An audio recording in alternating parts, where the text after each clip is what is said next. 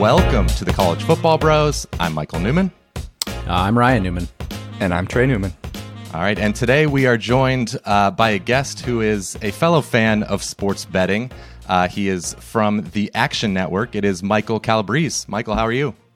I'm doing great. Thanks for having me, guys. I gotta level with you straight out of the box here, though. I do have a College Football Bros t-shirt. I won one of those trivia contests that you held back in the day, but I wasn't sure if I wanted to be like that guy who wears the t-shirt of the band he's going to see. That guy. So I try to play it a little cooler than usual. Respect. I got you. You know, it would have been more respect if you wore it, but I get your reasosoning there. A real bro groupie would have, right? It's kind of, it would be cool if you wore it. Like when I wear it on a show, it's just kind of sad a little bit.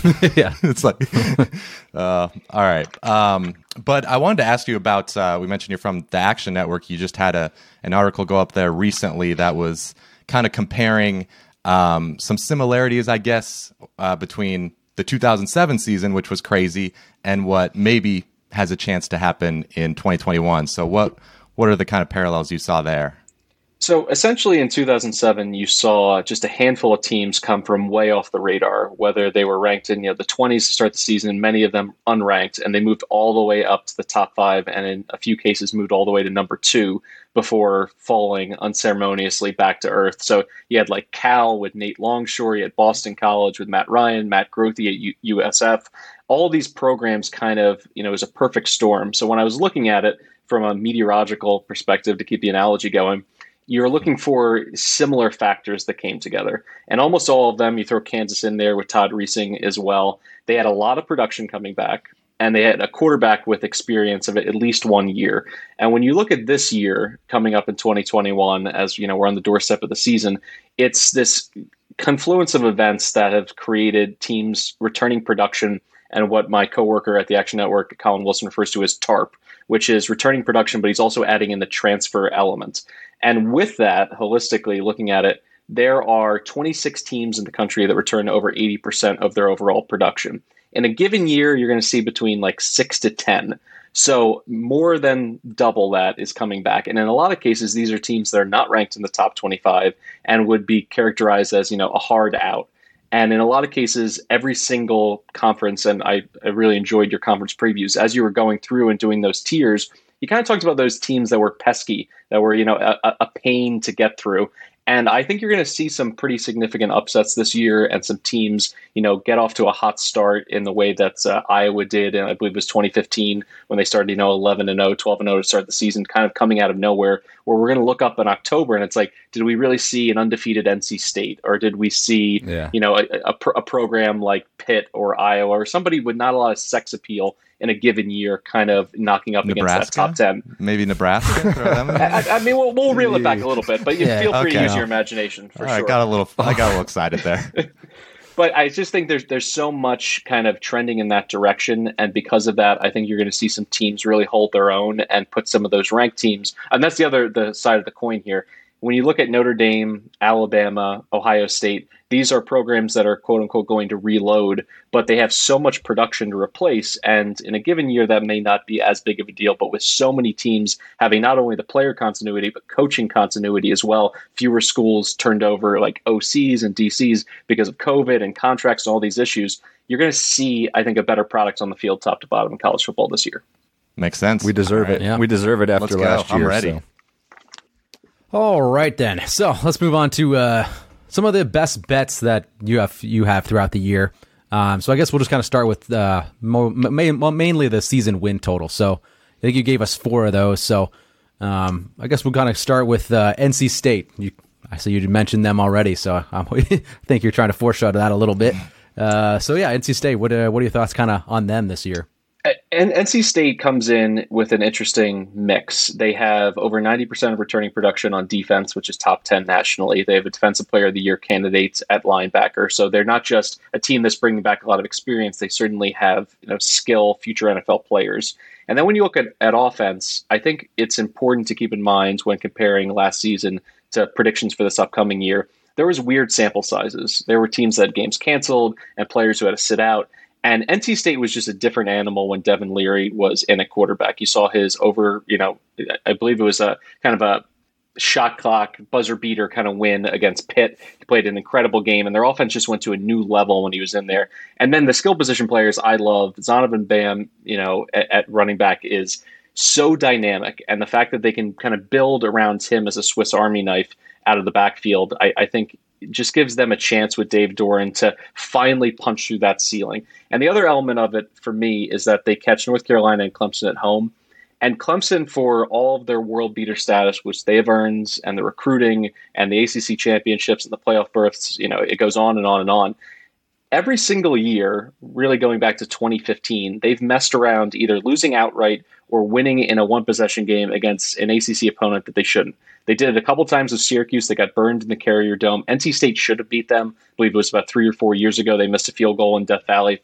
I think that's going to come up to bite them again in what should be, quote unquote, rebuilding year for Dabo Swinney. The fact that he doesn't have, Travis Etienne and some of his explosive skill position players to rely on. So I really like NC State over on this one. And I think they're certainly a play, to win the ACC because you're going to get huge odds. Any team that is not Clemson, you get huge odds. So I'm really bullish on the Wolfpack. Okay, I'm with you. I like NC State this year. Yeah, NC State over 6.5. First pick there. Cool. All right, so now to a team that maybe on the opposite end of the spectrum had a lot of turmoil and change. So what do you think of Josh Heupel's first year with the Tennessee Vols? So I brought up earlier the TARP, the transfers and, that impact on a team. They had 7 3-stars and 7 4-stars walk out the door in the offseason. Yeah. There's really not a program outside of Tuscaloosa that could handle that and keep expectations where they should be. And I think, interestingly, you didn't see their season win total move all that much. And because of that, I think there's a little bit of optimism at their quarterback position. Hendon Hooker, for instance, at Virginia Tech, was dynamic at times last year. But how good is he going to have to be if he ends up being the QB1 and playing the majority of the year to elevate a roster that's just not there by SEC standards? And when I run down the schedule, I look at 3 to 4 winnable games where I feel comfortable if I was in a position backing Tennessee, and the rest are either toss-ups or they're going to be double-digit underdogs. And I think that's also taking into account that a team like South Alabama won't suddenly get it together down the stretch, and they've lost to Sun Belt teams in the past. And then South Carolina and Vanderbilt, those are the the doormats in the SEC East, but there's at least a little bit of reason for optimism with South Carolina, and Vanderbilt has a new identity. I just don't see it on Rocky Top this year.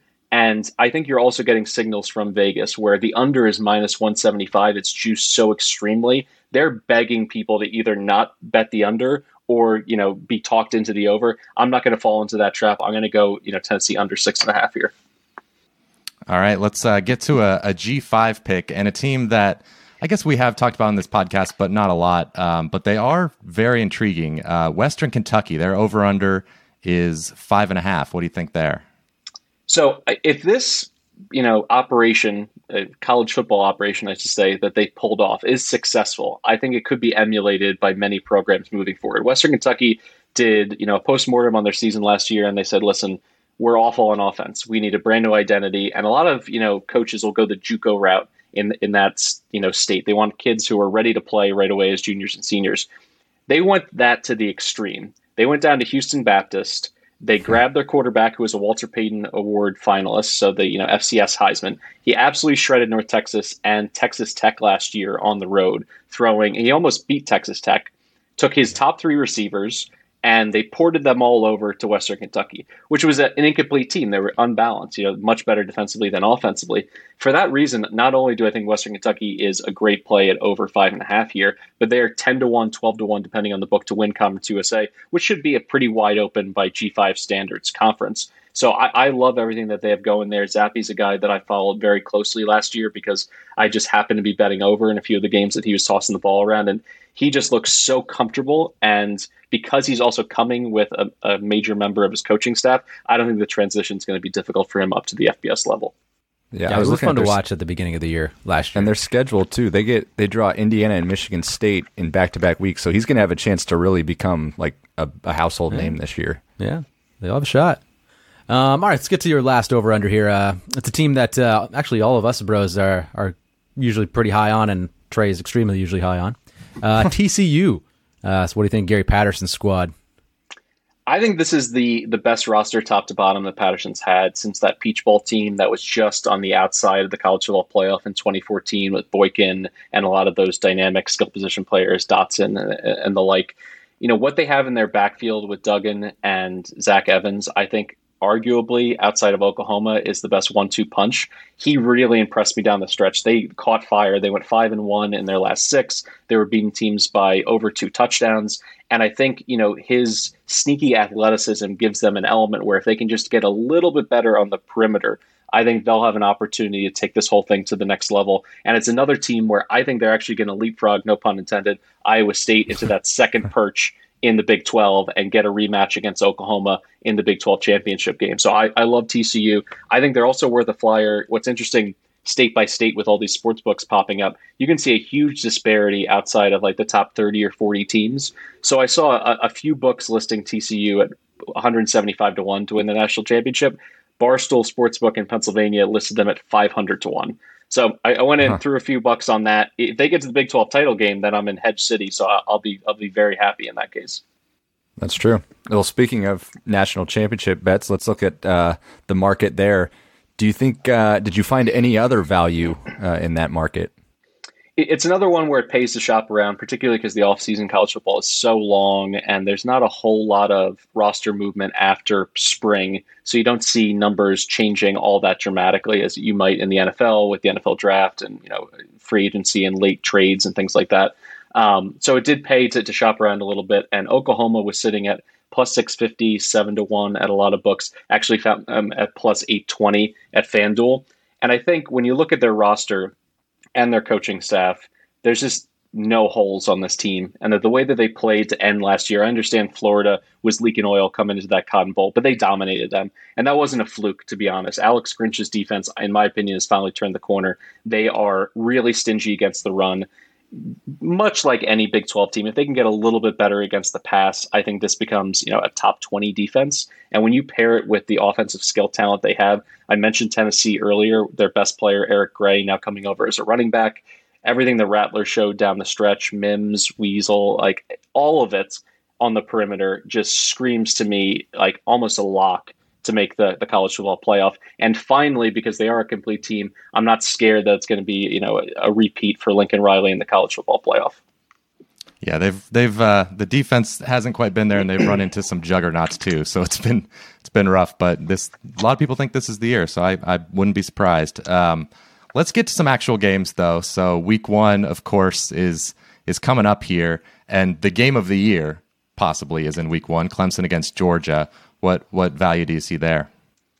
So most people don't wait the entire offseason to sprint up to the sportsbook window, whether physically or metaphorically, to place a bet on under. But this one really, to me, all the signs are pointing to the under. As I mentioned earlier, Clemson losing Travis Etienne, which is really their only home run threat in that offense. For all their 4- and 5-star wide receivers, without Justin Ross, they just weren't as dynamic in the passing game. And I think Big Ocho is going to be tremendous this year. I think he's going to be a great, goal line threat and added dimension to their offense, being more effective in the red zone. But in terms of beating a team, 70 yards at a time, I just don't see it from the Clemson offense in this game. And then when you look at Georgia, there was so much optimism coming out of that Peach Bowl win. But then Pickens goes down. Eric Gilbert is suddenly nowhere to be found on campus. They have other injuries at wide receiver. I think they're going to, for all of the talk that Kirby Smart's going to open it up. This is the year that JT Daniels is, going to throw for 4,000 yards and be a Heisman finalist. I think they're going to rely on a very strong running game. So I see this game being played in the high teens, low 20s, which would be comfortably under the number. I think it's sitting at 52 right now. Yeah, it's a good rationale there. I like that one as well. Almost as big as that game, Clemson, Georgia. You have another one that you like, Texas State at Baylor. I know it's another one that people are gearing up for. What do you think? What are you thinking on that one?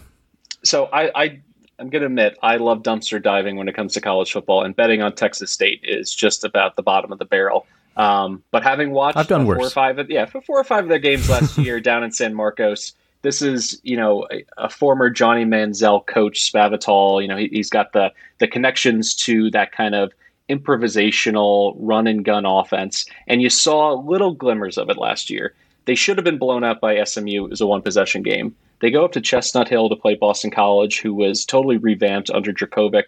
and, almost beat North Carolina. They were a good team, and I think they're going to be a very good team in the ACC this year. They almost beat that team too. So when you look at a team going from 3-9 to 2-10, just human nature, you say this team must stink. And Baylor, it's an in-state rivalry, and a group of 5 going up against a power program. Baylor is going to have a new quarterback who, by all accounts, is going to be talented, but it'll be his first go-around leading the program. They were a mess last year, and this is also a defensive-minded coach. This really comes down to me about shopping around again. At 13.5, it's a pass. At 14, it's a play. Anything higher than that, I feel more bullish on. And it seems, at times like, you're splitting hairs on things like that. But I do think this number and that key spot of that 2 touchdowns is worth investing some time to get the right one. All right. Well, staying kind of in the state of Texas, one of the big storylines, of course, was Steve Sarkisian going to Texas. So the last bet you have here is Texas giving 9 to Louisiana. It's a tricky first game, but what are you liking in this one? So Louisiana, rightfully so, got a lot of positive publicity last year. They go to Ames. They just absolutely truck Iowa State, but in a game where they scored multiple non-offensive touchdowns. And then being a Sun Belt fan, I watched them mess around and almost lose to Georgia State, almost lose to Georgia Southern. They're in a 1-possession game against Coastal Carolina. If you play that season back one more time, they probably have 2 losses. And I think we just pump the brakes a little bit on the enthusiasm. And then on top of it, they return more production than any team in the entire country. They're number 1, Bill Conley's SP plus numbers, all of it. So you look at that and you get excited about the continuity. But because of that, I know exactly what I have.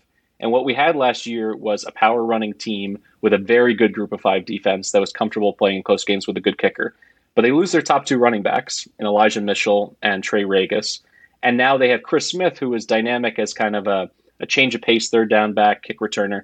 But are they expecting him to be able to fill in on the big stage right away? And also, one final note, just from a mentality perspective, there's no sneaking up on Texas now.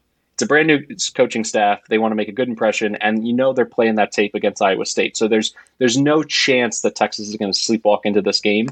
And it opens at about 11.5, and the public is betting it in such a way that it's now under that key number of 10. So I don't mind laying the points, and I think this is going to be a coming out party for Bijan Robinson. I see him having a huge day and a nice start to the Sark era. Texas is back. Yeah, Texas will be back. Hey, that's a ranked matchup there. So, no, that game is very exciting. Like, whatever happens, I'm pumped for that one. Yeah, it's going to be awesome. Cool. Well, we really appreciate you coming on the show. If people want to find your work, want to follow you, where can they do that?